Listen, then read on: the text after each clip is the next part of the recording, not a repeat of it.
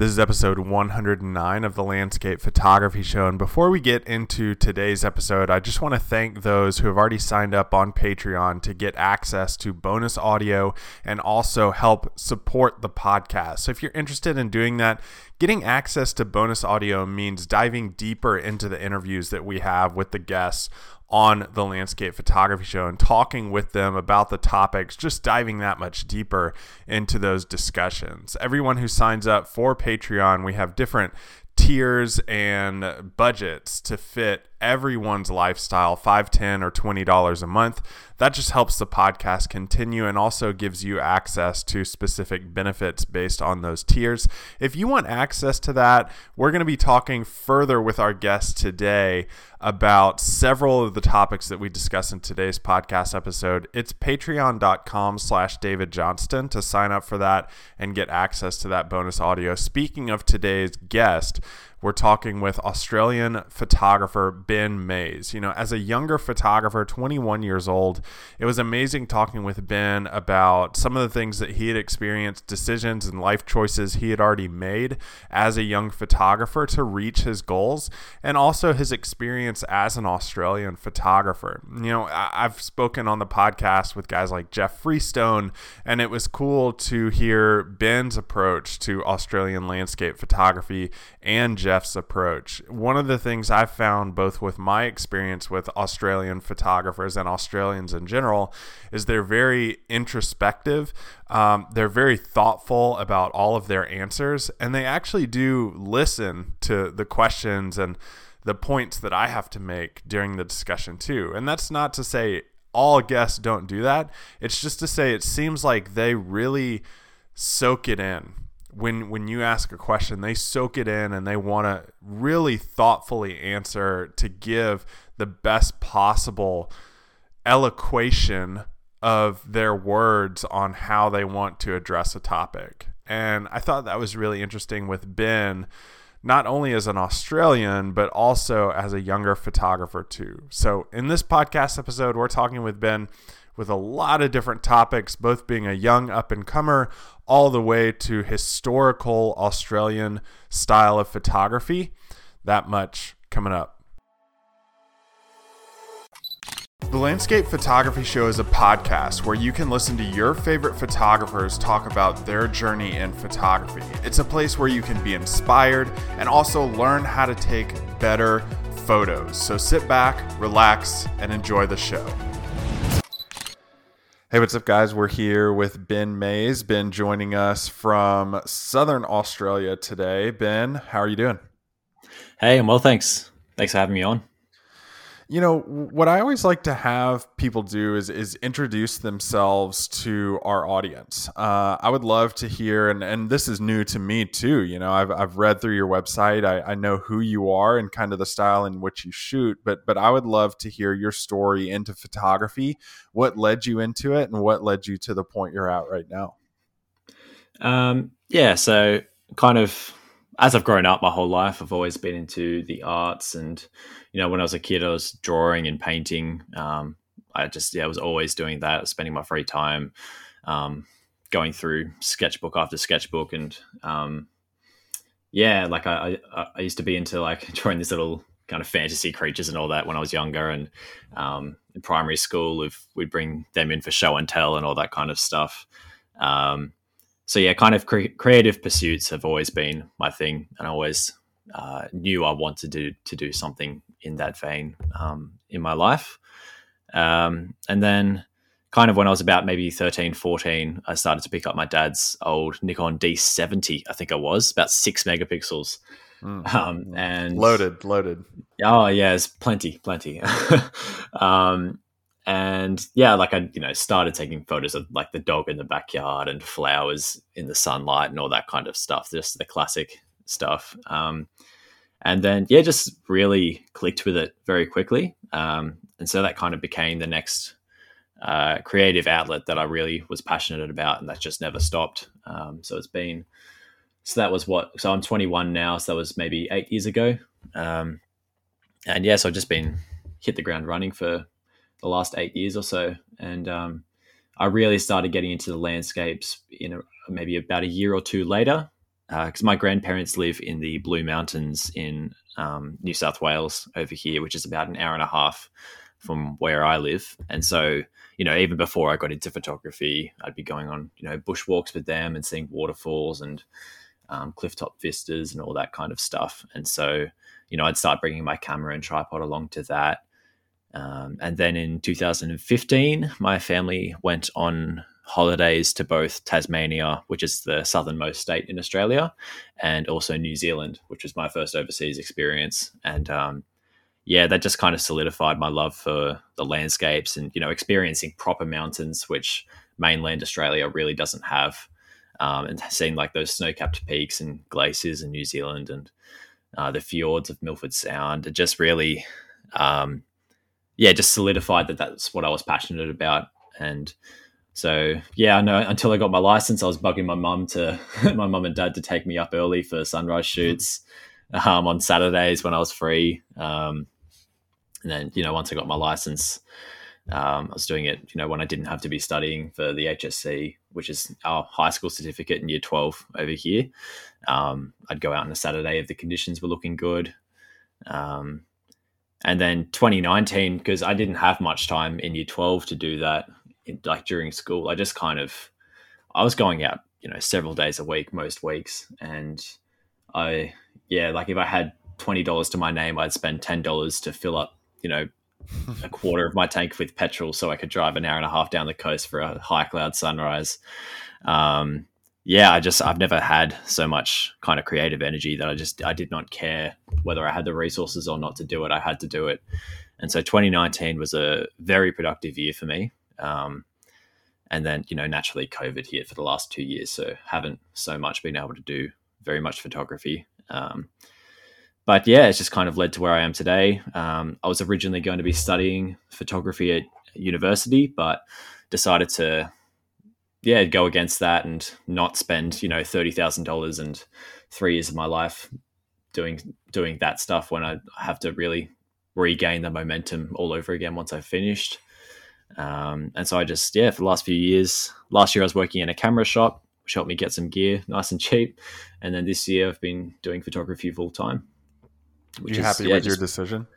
Oh, so happy. I'm, I don't know where I'd be if I went to university, but I definitely wouldn't be where I am now. And so, during the days at the moment, since January, I've been in real estate photography, which is, not something I'm super passionate about, but it pays the bills. And I'm starting to kind of get into the nicer end of the property market instead of the crappy little tenanted apartments and all that stuff. So that's a good supplementary income, but I'm really keen to keep working on my landscape work and make that a much bigger part of, how I earn a living. And, the past year has kind of seen that start to gradually increase, which is really exciting. And I'm keen to see where the next few years take me.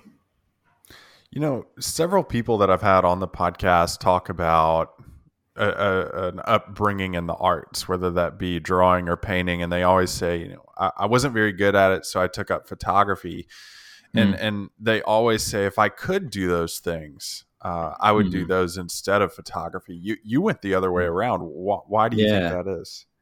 I don't know. I was, I know my own ability, and I think I was actually good at that stuff. I don't know. I just really clicked with photography.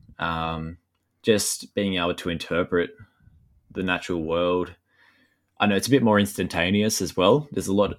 Painting and drawing is a real labor of love, and there's a lot more that goes into it. Like, for example, in my HSC, I did visual arts and had to produce a body of work, and I did one naturally based on landscapes, and as well as I think providing about 12 photos. I also produced 3 large-scale oil paintings and 3 large-scale charcoal drawings as well. And I was really proud of the outcomes of those, but man, it took me 3 months on one of those paintings alone.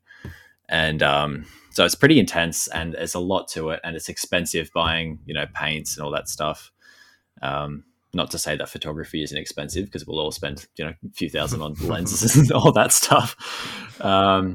But I don't know. It's just something about it. although I loved those things growing up, and when I do occasionally revisit them, I still enjoy them. Photography just has been what's clicked with me most. You mentioned the last 2 years during COVID and trying to do photography during that, but really not having that much opportunity to do so. What's that been for you as a younger photographer who felt all this momentum building up and then it kind of just gets shut down? Is that debilitating for you creatively? It wasn't too. I mean, yeah, it was a bit. I mean, I had a trip for Tasmania lined up at the start of last year. I think I've had 4 trips to Tasmania cancelled. I've been trying to get back there since I had an amazing trip in 2019 there. And yeah, I've been trying to revisit ever since, and I've had that cancelled 4 times, and I'm finally able to go back this January. So stuff like that was pretty frustrating. And yeah, there were times during our lockdowns where I just had all this, I feel like, kind of exploratory energy. Like I just wanted to get out there, but couldn't. And I was in a pretty hardcore lockdown for about 3 months as well. So that was rough in terms of just wanting to get out and pursue photography. But at the same time, it allowed me to work on other stuff as well. I don't have a ridiculous back catalogue now, like a lot of people have the blessing and curse of, because I just had all the time to work through and find all the photos that were worth editing, and just worked on like the business side of my photography rather than just purely getting out and taking shots. And so now I feel like having the last couple of years, I've rebuilt my website, I've set up editing instruction services and portfolio critique services, and I've just started offering video tutorials and stuff like that, and having really had that time to solidify my own style, and all that has allowed me to have a really strong foundation to just now go out and create for a while. I think just start actually taking new photos now that we're out of lockdown. So I'm really excited for that. If you look back over the last, let's say, 5 to 6 years in your photographic journey, how have you changed as a photographer? Yeah, I think there was a lot of progression in the last 3 years. I think, maybe 4 years ago, you'd find me shooting like ocean pools and all that kind of stuff. I don't do that anymore at all. I maybe shoot 5 or 6 compositions out of sunrise. I'll maybe shoot 2 these days, just to really fine tune what I've like my composition and everything. I've moved much more towards intimate landscapes as well. Back 2017, 2018, it was all wide angle stuff, and these days it's kind of 50-50 the wide angle epic scenes, which I still really love, but then another 50% is just those abstract and intimate scenes that I just see everywhere now, and just really love shooting and find a lot of creative fulfillment in that. So yeah, I'd say probably that progression in style and subject matter is probably the biggest change that over the last few years. Is there a bird outside? Yeah, my windows are closed, but I think there's some like some crows that are just going at it. That's amazing. I was hearing that as I was talking. I was like, I wonder if that'll make it through to the microphone. It will, and it's staying in the podcast for sure. Yeah. Well, go ahead. What? Yes, it's very natural. That's where we are. Absolutely. It's funny. I had Jeff Freestone, another Australian photographer, on not too long ago, just a couple months ago, and I asked him the question, do Australian photographers get the credit that they deserve on the international scale of landscape photography? What's your take on that? I think at least a while ago, probably not, except, we've got, I'm not sure. Have you guys ever in the USA, are you familiar with Ken Duncan? Is that a name that rings a bell? Yeah, he's Australia's like superstar landscape photographer. He's older now, and he really did that panoramic sort of style with film and all that. But I mean, when it comes to kind of the the more current style, like what I shoot in, sort of what Jeff shoots in as well. It's really not as world renowned as, you know, the European and American photographers that shoot in the same style. So yeah, I'd probably agree that not so much. But I think with the increasingly small borders between, you know, other nations, you know, with social media and all of that, and how we can all interact regardless of where we are, I think that's becoming increasingly less of a gap, I suppose. But yeah, I think I mean the style we do that I shoot in, at least, is very much more an American European style. More classic Australian photographers very much had their own sort of style, like very 4x5, maybe like a sliver of sky up the top, like Peter Dombrovskis and guys like some other like guys that live in Tasmania and all that kind of stuff. The kind of classic Australian style was very, I don't know how to describe it. It wasn't necessarily on the international scale, but it was recognizable when you do come to recognize it. So I don't really know if that's an answer to the question at all. But yeah, I know a little bit, I suppose, but increasingly less so. How do you think that style came to be? I mean, if American and European are similar in style, and they might be a little bit different based upon subject matter that you have the ability to shoot in, of course. But how do you think the Australian style that you described came to be? Yeah, I'm not sure. I think it was probably formed more so when, you know, film photography was bigger and 4x5 kind of ratios and all that.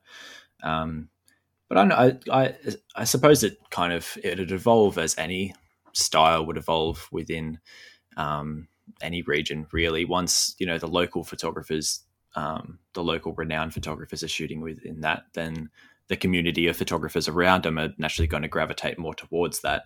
And so it just would, it's kind of like evolution, you know, like how a species would evolve within a certain area. I suppose it's the same with photography styles. So, you know, even in the USA, you know, it's more going to be bold colors and contrast, whereas, you know, over in Europe, I see more kind of desaturated sort of color styles, a bit more color graded and all that sort of thing.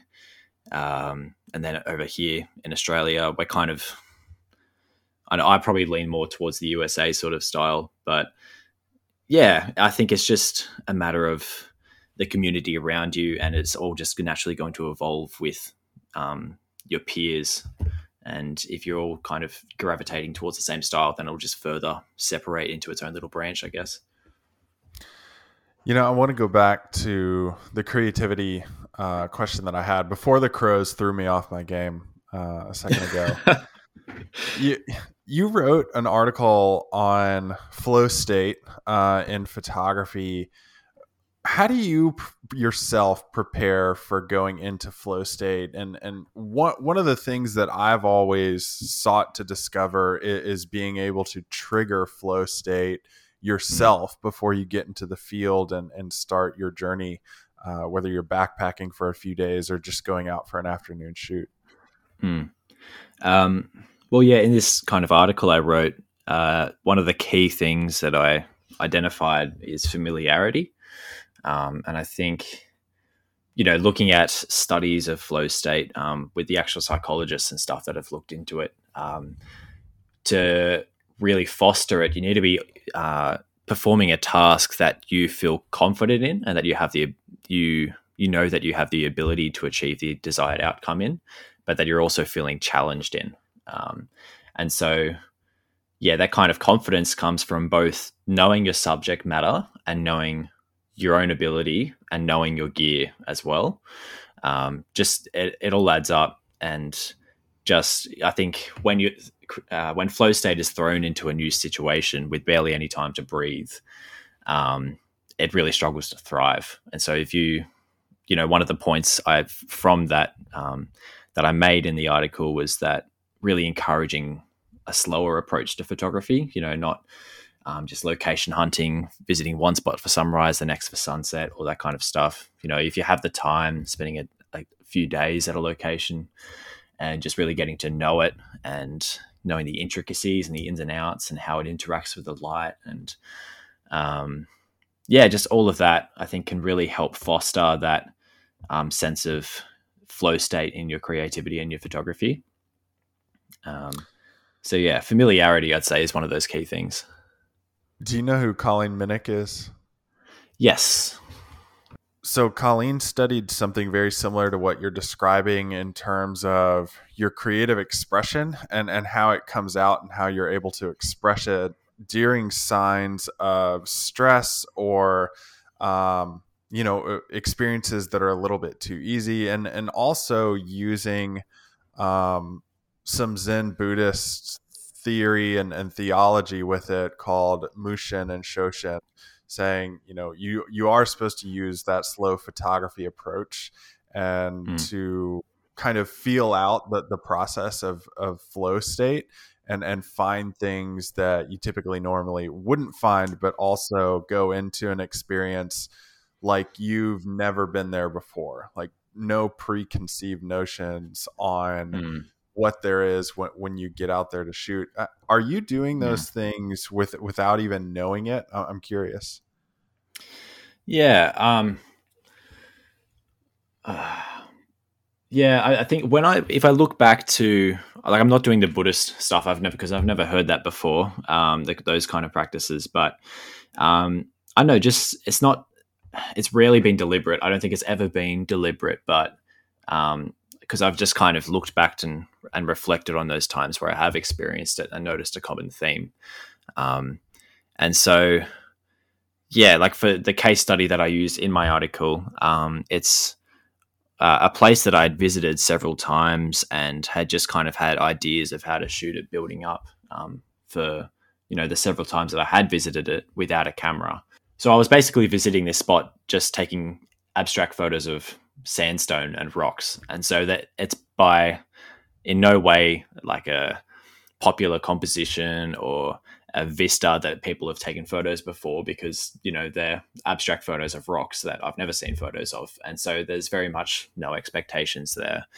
And then other times, where I maybe wasn't so familiar with the area, but I just had never really seen photos of it before. And so I get in and I see all this potential without any kind of preconceived notion of like, okay, this person's got this before. I'm naturally going to gravitate towards that because that's a preconceived idea I have in my head.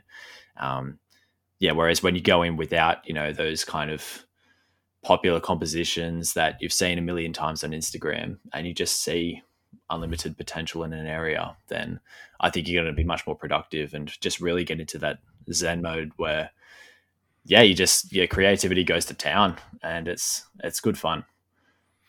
How have you been able, as somebody who is as young as you are and a photographer, been able to kind of shun the let's say Instagram culture and shoot one composition over and over and over to get that popularity, but shun that a little bit and go out and photograph those abstract sandstone rocks? Yeah. I don't know. I've always just done photography as my own pursuit. And, I've wanted to, make it my living for a long time, and I'm still not there yet. I don't know if I ever will be, but while I'd love to make that my career, it's always ultimately about me just wanting to take photos and the love of the art form and the love of nature and expressing that in whichever way my creativity is driving me to do so. And so the motivation is not Instagram. The motivation is not clout. It's not getting likes and retweets or shares or whatever. It's creating art that I'm passionate about. And that just naturally changes and evolves as you grow and develop as an artist, I think. And so I've always kind of had the approach of, if I am going to do this as a profession, I want it to be because people appreciate it for how I want to do things, how I shoot. I never wanted to start to compromise my artistic direction to accelerate that process, if you know what I mean. Yeah, like I've wanted to grow organically based on a true audience that appreciates exactly how I want to shoot and my own creativity. And so, while I did kind of do the classic location straight out of high school, and I visited those a fair few times, that was more because I was inspired by those locations and I had seen them before, but I just hadn't had the chance to visit them. And so I chased after those for a bit and just really enjoyed shooting them. But I'm not just going back and forth to them to try and get the next banger that was taken at that spot. I've got those shots and I'm content with them, and now I'm more keen on exploring and finding something new. Are you comfortable being called an up-and-comer in landscape photography? I think so. I think I don't see that as a negative term. If anything, I take that as a compliment. If I am, if I'm coming up, then that's a good sign, right? I'm not just I'm always pushing myself, and I know I'm young. I haven't had long in the game, in terms of the international reputation stuff or whatever. Like, I'm still very much small time in terms of I don't know, people knowing about me, having a reputation, but up and coming, I guess, it suggests growth, and I'm happy with that. When do you think that point is, though, that you actually make it? I don't know. I think making it, I see as like being able to fully sustain myself on landscape photography, but it's not this idealized goal that I'm just crazy set on. Like 3 years ago, my biggest goal was to be able to, sell tutorials and run workshops for my landscape photography. And I've just started to be able to do that, which I'm blown away by. And I love that I can do that. And so if it doesn't progress a crazy amount, I'll keep pushing to make it my full-time thing. But if it doesn't, and I still get to just do these occasional, tutorials or workshops and stuff like that, and just supplement it with something else, then I'm grateful for that too. So yeah, I don't know. I don't think I have a point where it's like I'll be satisfied. Everything that comes along, I'm grateful for, and if that continues to increase, then I'm even more grateful. What is that workshop? So I ran one in Kiama in April this year with just a couple of guys, but then next year I'm running a 5-day workshop in the Blue Mountains, so that area that I mentioned earlier, which my grandparents lived in, and I would frequently visit them as a child. So yeah, we'll be staying up there for 5 days. We're going to be staying in their old house. They'll be moving soon, and yeah, just spending 5 days just really exploring the area. There's so many different options. There's waterfalls, there's canyons, there's vistas. We'll be there in autumn to catch that autumn color. I apologize for the person mowing outside, by the way, as well. You almost definitely can hear that.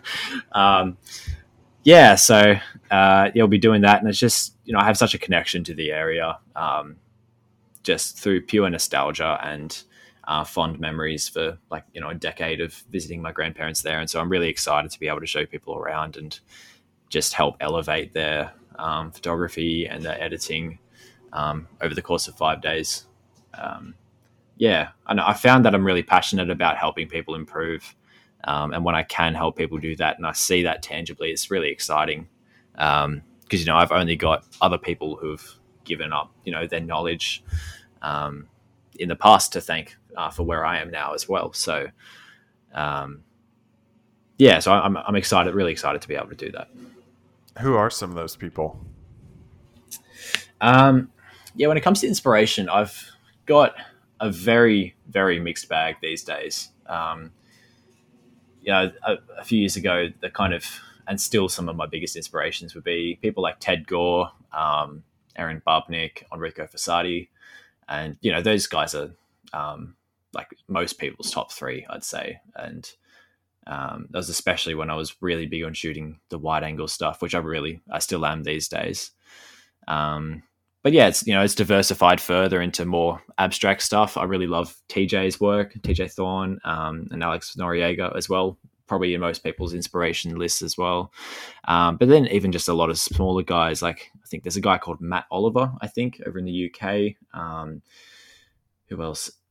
Just lots of people who have just like small accounts on Instagram and stuff who have maybe between 500 and 3,000 followers that just have some of the most creative work. There's a guy over in, I can't remember which country, maybe Spain, called Cesar Laniza, and he does just the most psychedelic portraits of rocks and leaves. And it's not something that like I kind of create personally, but just the creativity and how he does it just really inspires me to push my own boundaries.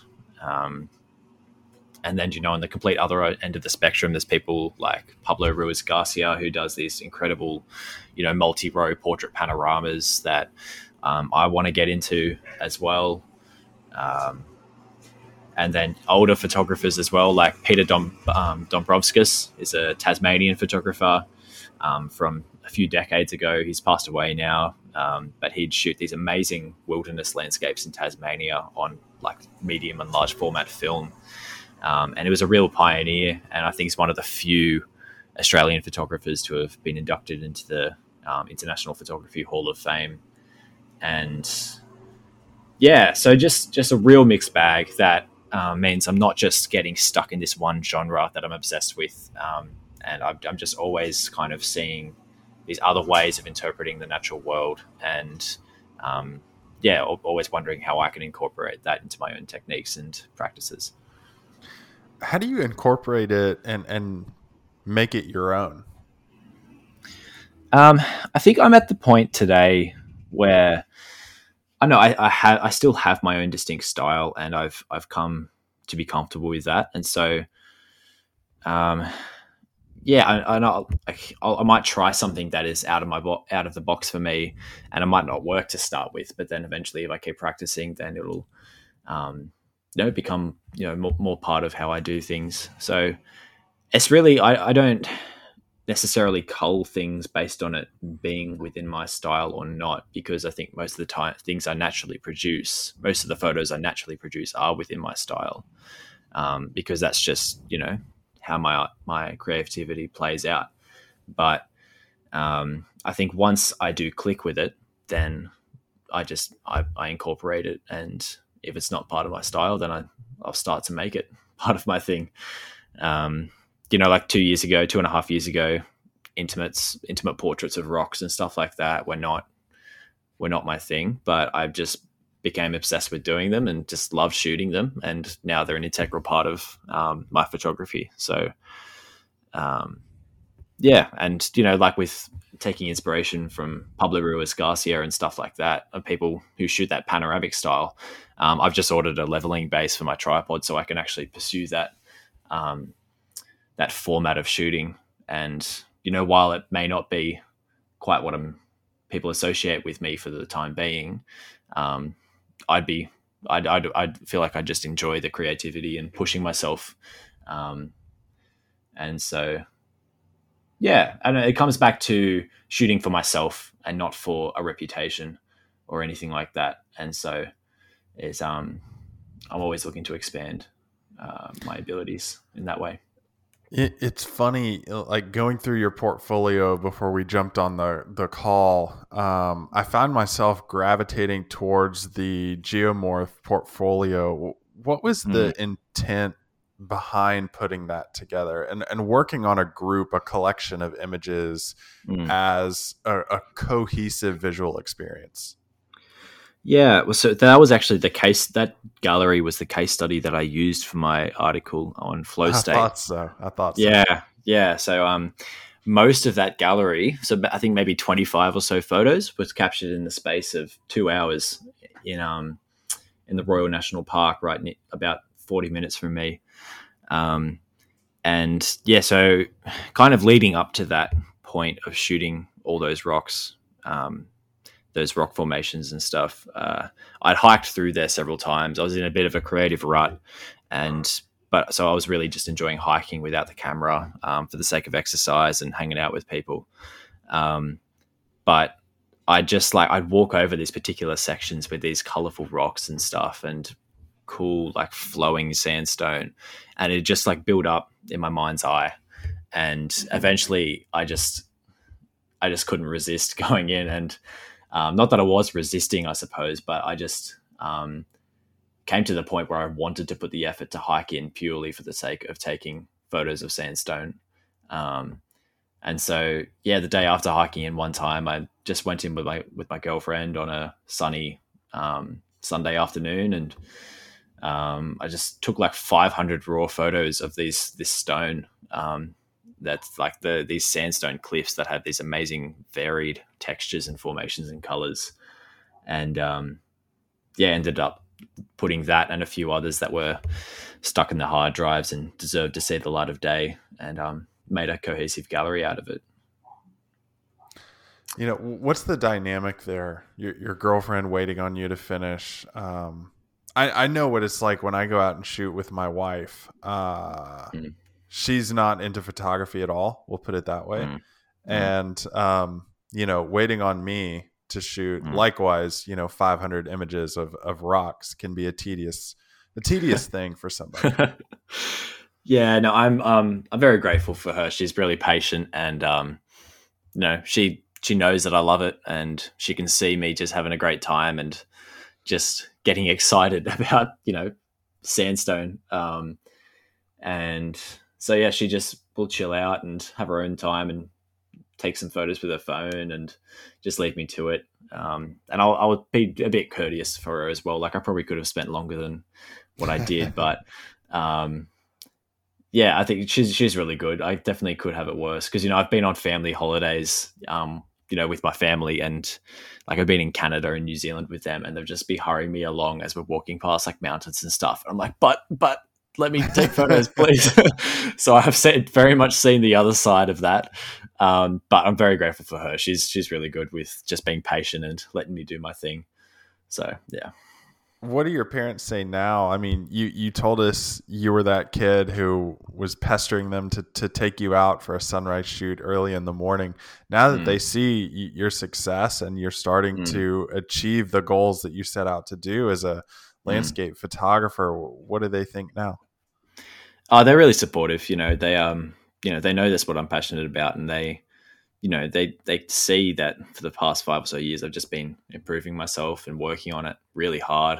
And they can see that, there's been tangible improvements in terms of just being able to attain it as a goal, career wise.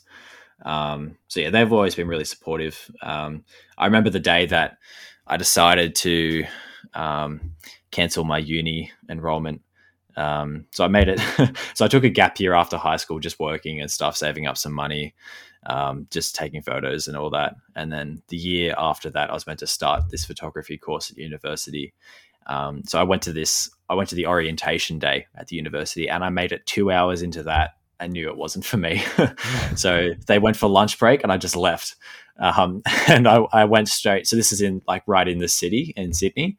And a couple of train station stops down was this camera store that I ended up working for the next year. So I went there just on a complete whim, no resume in my backpack, and just was like, I want a job. And I got an interview on the spot and was working there within a week. Wow. Yeah, it was pretty great. It was meant to be, I think. And just complete hit of inspiration. I was just sitting in that uni auditorium, and I was just like, this is not where I'm meant to be. This is not what I'm meant to do with the next 3 years of my life. What made you feel that way? It just felt off. Like, I don't know. I think like university, it's required for a lot of careers. If you want to be an engineer or something like that, you can't not get a degree. But I don't know. I feel like a lot of people feel like you just need to be churned out by the school machine and just follow that path and spend, create this debt. Because in Australia, we're lucky we don't have to pay university outright. But just, put yourself in tens of thousands of dollars of debt, even if maybe you can find alternate ways into this career. And so I was just kind of there, like, I don't need to be part of this process. Like, I can make it work on my own.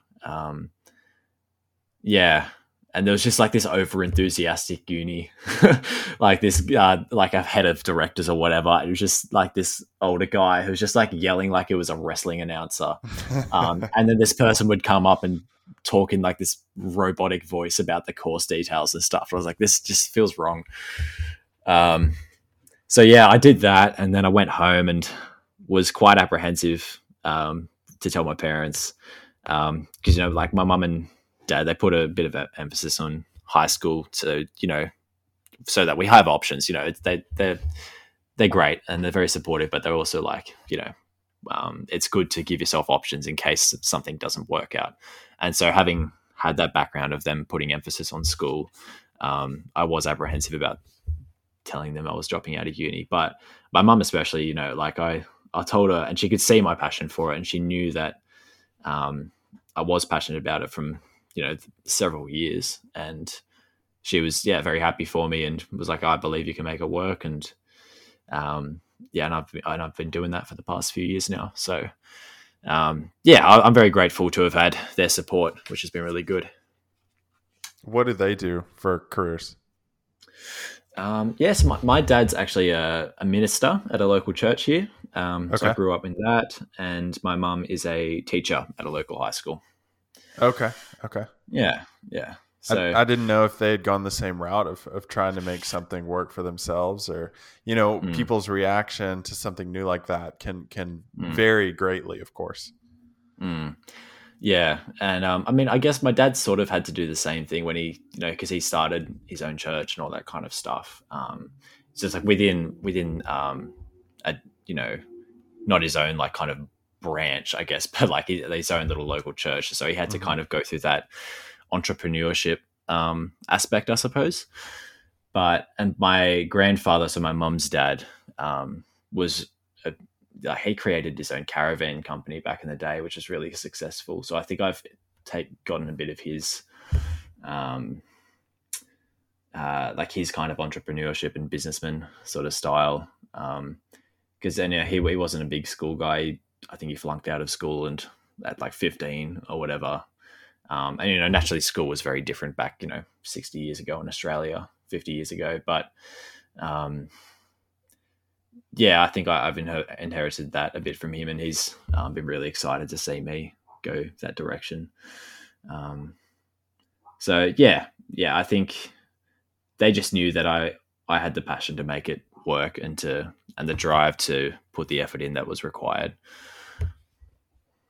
It's funny. I see a lot of younger people go that route. I myself, look back at university, and I loved the experience. I had a great time and met a lot of great people who I'm still friends with today. But at the same time, don't use my degree. Didn't know what I wanted to do the entire 4 years I was there. And have often had the same thought, if I hadn't have gone, I would be 4 years further down the road than I am right now, using what we have at our fingertips, like internet and the learning resources that we have. Yep. Yeah, definitely. It's I think some industries it really doesn't require that degree if you've got the know-how. Like if you're a photographer, if you're a videographer, if you're into code, if you're all those kind of things, if you have the ability, then people will hire you. They won't hire someone with a degree with subpar ability over someone who knows what they've been doing and have been doing it since they were 8 years old, but just never went to school for it. Like I think there are certain professions where people don't care about the piece of paper and will hire based on ability. I think that was kind of my approach to it. On the flip side, people like the name you mentioned earlier, Aaron Babnick, who did go to school for art history and studied photography, has an enormous knowledge range of not only what goes into the art theory of photography, but also the historical background into why we are where we are right now. Yeah, and I think that's really fascinating. Like, if I was to study, I probably would do something like that just to enrich in my own knowledge of what I do, as a passion and sort of half a career.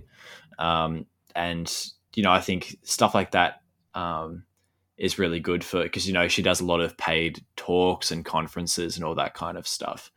So that naturally very much plays into that career wise, I think.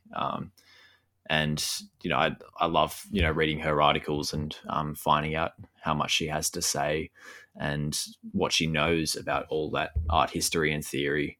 And yeah, she's a real master when it comes to all of that. So yeah, there's definitely intrinsic value in a lot of things that can be found at university and college and all of that. But I just don't think it may, for some people, or a lot of more people than some realize, it's not completely necessary. Where can people go to find more out about you? So on my website, benmaysfineart.com. So I've got all my landscape photography stuff there, my services and galleries and all of that. I'm on Instagram as well at benjamin.mays. I'm on Twitter at, I think, benjaminmays1. I'm still yet to figure out how to change my Twitter username. It was just like the auto-generated one that Twitter gave me when I signed up. So benjaminmays1. I think I'm on 500px, but I never used it anymore. So yeah, and Facebook as well, Ben Mays Photography. I've got a Facebook page on there, and I kind of use that for both my property photography and landscape photography. I do some wedding stuff as well, so it's mostly my landscapes plus a mixed bag of the other stuff I do just as money earners. Well, so, Ben, yeah, I appreciate it. Thank you so much for coming on and talking photography with us. In the future, you're like 12 hours in the future for me. Yeah. It's Saturday at 3:12 currently, so yeah, it's late at night for you now, I think. Friday night at 10:12 p.m. Yeah, good stuff. Bedtime. All right, I appreciate it. All right, thanks for having me on, David. Enjoyed the chat. So you just listened to Ben Mays talk about his photography and his kind of journey and path into photography and his growth, hoping to become a full-time landscape photographer in the future.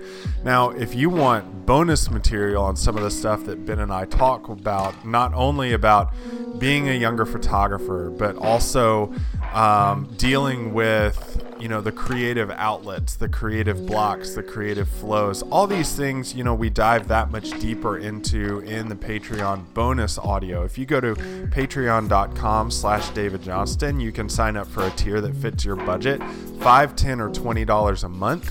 And with that, you get access to the bonus audio from Ben's interview, this interview, and you also get access to all the backlog audio from when we started Patreon. All those guests, there's a backlog of audio, so you can spend hours and hours going through the bonus audio material on that too. Also, each tier gives you access to bonus material beyond just the podcast. So sign up for that. Again, it's patreon.com/David Johnston, and I'll see you guys in the next episode.